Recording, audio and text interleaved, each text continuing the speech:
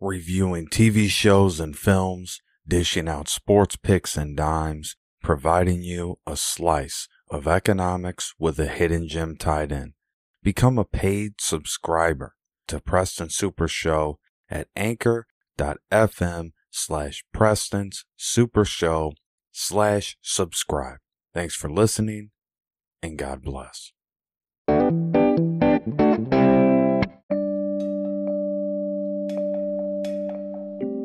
Welcome to the Toonami recap from Saturday night.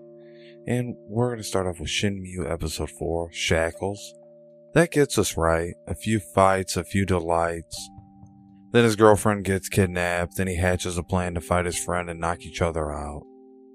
Now they will appear weak, but overcome the mob boss when they're not in reach of the girl, so she isn't put in harm's way. This way, they can get back to the business of finding out who's behind his father's killing. The fight scene at the end was stupid, but it made sense. 4-star episode because I didn't like the ending, so it didn't get the 5 stars that it could have gotten. But it had some fight scenes early on that were good, and ultimately we know it's headed in a good direction. The writers just didn't know which direction they wanted to go in that last fight scene. We move on to Attack on Titan. Was a wild one. Season 4, episode 78. We're in the final season. Two brothers. A great name for this episode. Two brothers clinging for dear life. Titans battling with soldiers. The pace isn't all that great because it keeps going to flashbacks. Animation is top notch. Storyline was a little bit weak. Going with 3 stars on this episode. Attack on Titan is a better daytime show than nighttime show. That's my hot take for you. This show gets away from itself sometimes, but ultimately it was a good episode, a 3-star episode. It really revolves around Falco, his brother trying to protect him from turning Titan. Well, in the end, it's no use, and you're a little bit confused, but it's very tense. Gabby ends up firing the shot that takes off Aaron's head, because this episode does involve Aaron a lot, as he's running a re-up with Zeke, and Zeke catches the head. So it's a gnarly episode. It has some really good parts to it. Kept the pace going for Toonami, kept the vibes good, and you ended up getting a halfway decent episode, out of this, and it was a 3-star episode. It's one that you would watch again, you know what I mean? You wouldn't stray away from it. So that's one good thing you can take away from this episode. And we're in the final season now. We're in the final stretch as we're approaching the end of AOT. Hashtag AOT Attack on Titan. 3-star episode. We're gonna roll with it. Couple 3 stars in tonight's Toonami. Last year we had Cosmo Samurai. This year we have Cosmo Samurai 2. Kind of around the same time. A fun ride so far. A nice 4-star snapshot. The problem with this one isn't the subtitles. It's the length. I wish it was longer. 2 more episodes in this series. They happen fast. In short, the Cosmo Samurais are a vigilante group protecting space systems. The main one is Tom. Funny, he's named after the host of Toonami, Tom. The Akuto were the antagonist in Cosmo Samurai Original. Now we wait until Saturday for episode 3. But in this episode, it focused around one particular space raider. And it was a very good battle, very interesting. You have to deal with the subtitles, but it's not hard for long. And you don't want to miss it. And we move on to Assassination Classroom. Season 2, Episode 10. School Festival Time. Which was a very compelling episode. Kept a great flow going for Toonami. And we were needing something. We were yearning for something. After Shenmue didn't give us what we needed, and Attack on Titan was a little bit of a dull spear. Cosmo Samurai had a nice blade a nice slice to the night, but it was quick, and we needed something to lift us up, and this was a good episode to lift us all up. An interesting episode to say the least. Each class is trying to gain the most money in the school festival. E-class, where our favorite band of characters are, have a big disadvantage going into this competition. The brainstorming begins, where each class are coming up with their business. This is a great beginning to an anime. Looks like E-class will be up against the Big Five's cafe, which has a lot of bankroll behind them. They're talking about business and how it works, revenue streams, bouncing ideas off of each other. Koro Sensei steers E-class in the right direction. He wants them to use the mountains nearby, the natural resources. This was just all well written.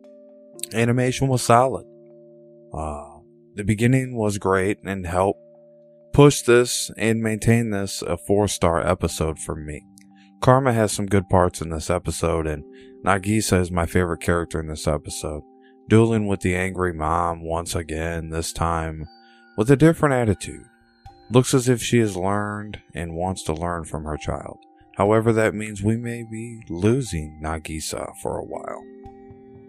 Koro Sensei is cooking up more lies as the show goes on. Or is he? Important to note that Class E didn't win the competition, but came in third. However, they are in the board chairman's good graces now. There are also some surprise appearances from characters in other animes, and I will list those for you. Karuko Tetsuya from Karuko no Busake, Saika Kosuo from The Disastrous Life of Sakai Kusoa, and Bobo. So, you get a great episode, some special appearances, and a big festival, a big feast. So it's a happy time. It's a happy episode, and it's uplifting. So that's why I give it 4 stars.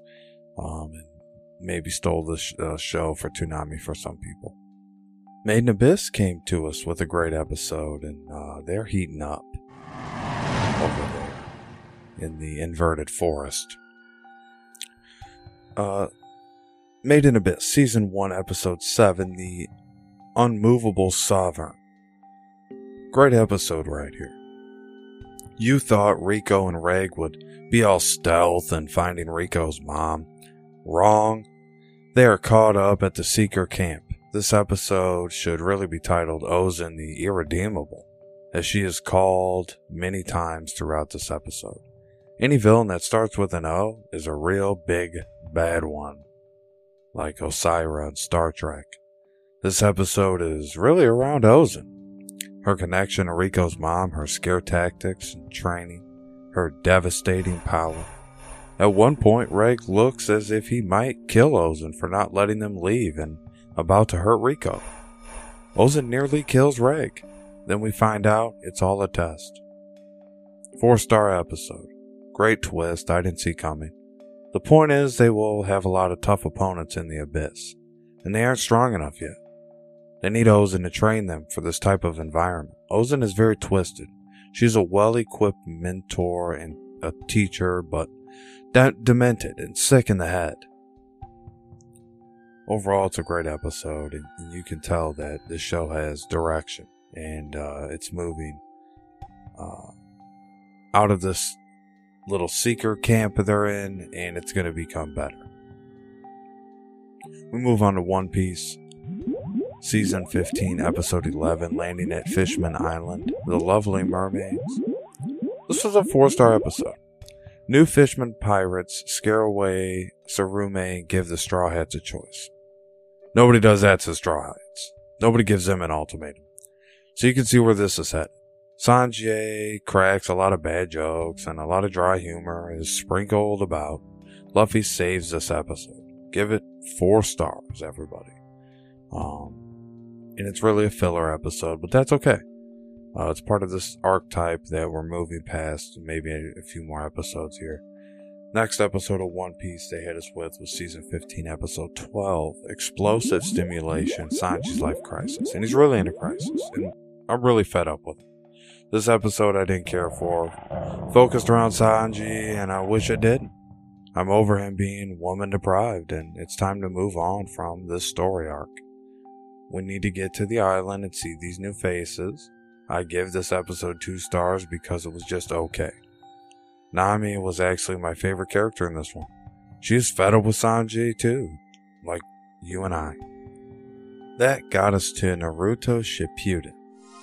Episode 378, The Ten Tails, Jinchuriki. Awesome animation in this episode. Naruto, the original series, starts out about 9 tails. Here's Obito absorbing the 10 tails in all his glory. A beastly monster that doesn't appear to be stopped anytime soon. There's great fighting in this episode. Naruto gives a great explanation of how the 10 tails came about. And overall, this is a 5-star episode. This is the best dubbed episode on Toonami last night. It was really good. This was Obito's plan all along to turn into 10 tails. And he's willing to die to see it through. He was never planning on saving Madara. This was a well-written episode, and I have to give it 5 stars. Deep in the night, and we got a treat. The show's moving in the right direction. Toonami moving in the right direction.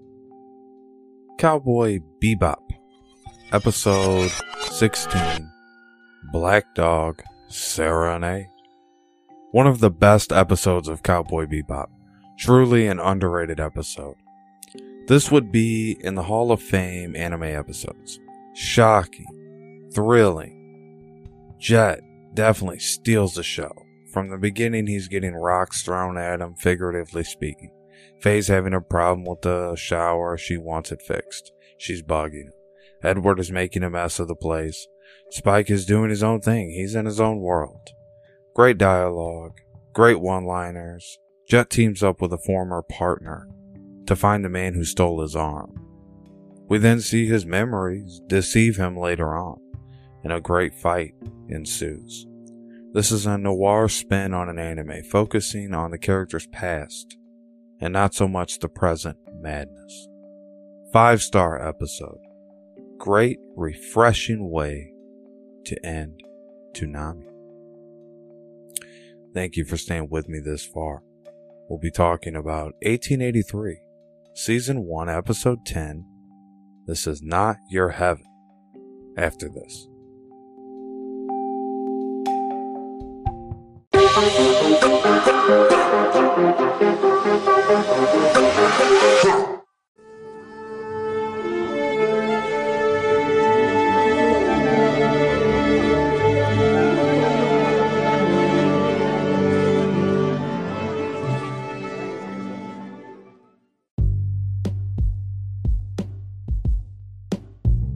(1883) Season 1, Episode 10, This Is Not Your Heaven. The series finale of 1883 is upon us. What a masterpiece Taylor Sheridan put together. All the emotions and all the reality of the late 1800s is in this series. For this episode, it had some characters push themselves to new heights. Elsa is dying slowly, but taking it in stride. Picking her burial site, her parents would build their ranch there, the future home of Yellowstone. How it all came together was beautiful, and my words don't do this show justice. I am a fan as much as I am a critic, and I can't say that enough. 10 episodes in one season tells me this is not a slow show. Not at all. Not at all. Watching it will tell you that. The Native Americans that help Elsa by putting her in the river to stop the bleeding from the arrow she was shot with, allowing her to live on long enough to find a suitable resting place, really highlights their culture, a giving culture.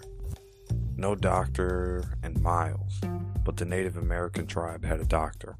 The Crow medicine man, played by Sean Reelbird, has a good conversation with Shay and James Dutton, played by Tim McGraw, telling James about the spot he can find the burial site and where he can build a ranch, making the comment that he looks like a planner. and he's going to need to plant there, or the winter will pretty much catch up with him. That is when the Crowman says, in 7 generations, my people will rise up and take that land back from you. James kind of replies like, they can have it? Which is weird because they're not going to Oregon anymore because they're burying their daughter Elsa here. Why would he be so willing to give up the land? Maybe a spoof, or maybe the actor just rolling with it. Crowman then says, my people will want to hunt on that land, and you let them. And James is fine with that. He's okay with that. That makes sense. Early in this episode, Claus and some other people want to go their own way. They make a big stink about it, and bandits later come and kill them. You don't want to be alone on the wagon train was the lesson there. Joseph has a rough part in this episode. His wife dies, she can't drink water, her neck's broke.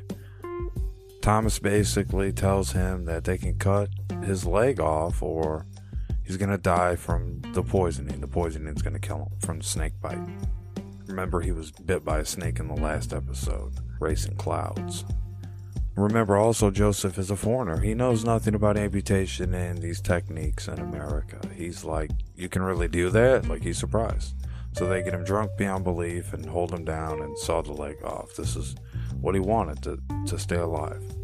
They even do it to the point, Thomas is saying, to cut it a certain way so it heals properly. Back in the Civil War, they did this where he probably picked it up from.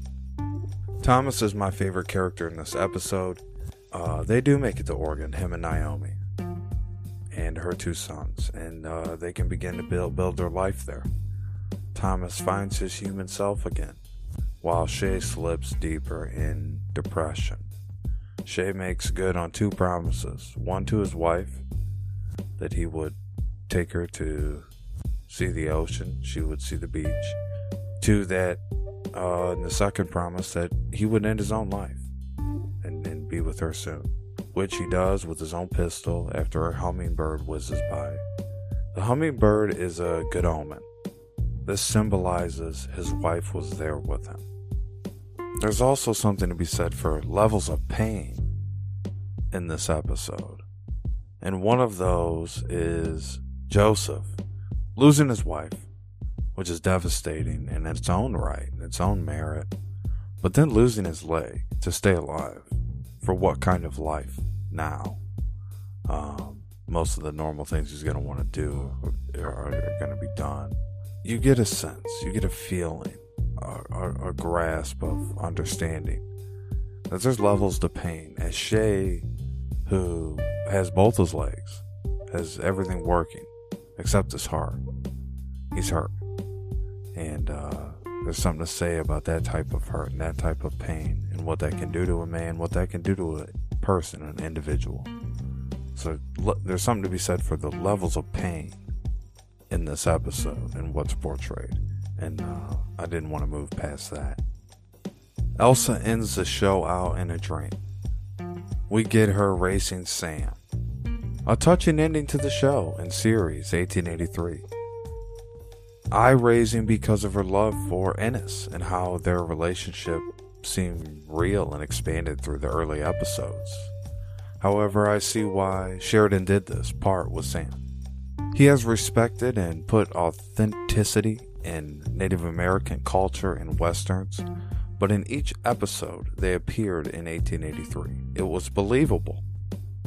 The part with Elsa racing Sam on horseback is fresher in our minds than her relationship with Ennis. Ennis and Elsa didn't make many memories from that point of view. This show would be hard to keep going. You have lost the best character, Elsa. Thomas is happy with Naomi and out of the picture.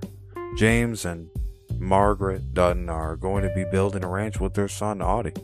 Shay is also dead. Your main characters are really gone and spoken for.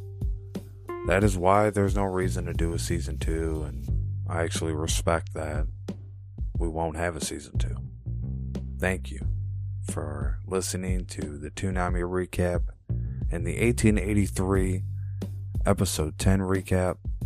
It was a lot of fun. Hope you enjoyed it. Make sure to subscribe, share with a friend, And as always, ladies and gentlemen, just like the hands of time, I'm turning it over to you. Good night, everyone. And God bless.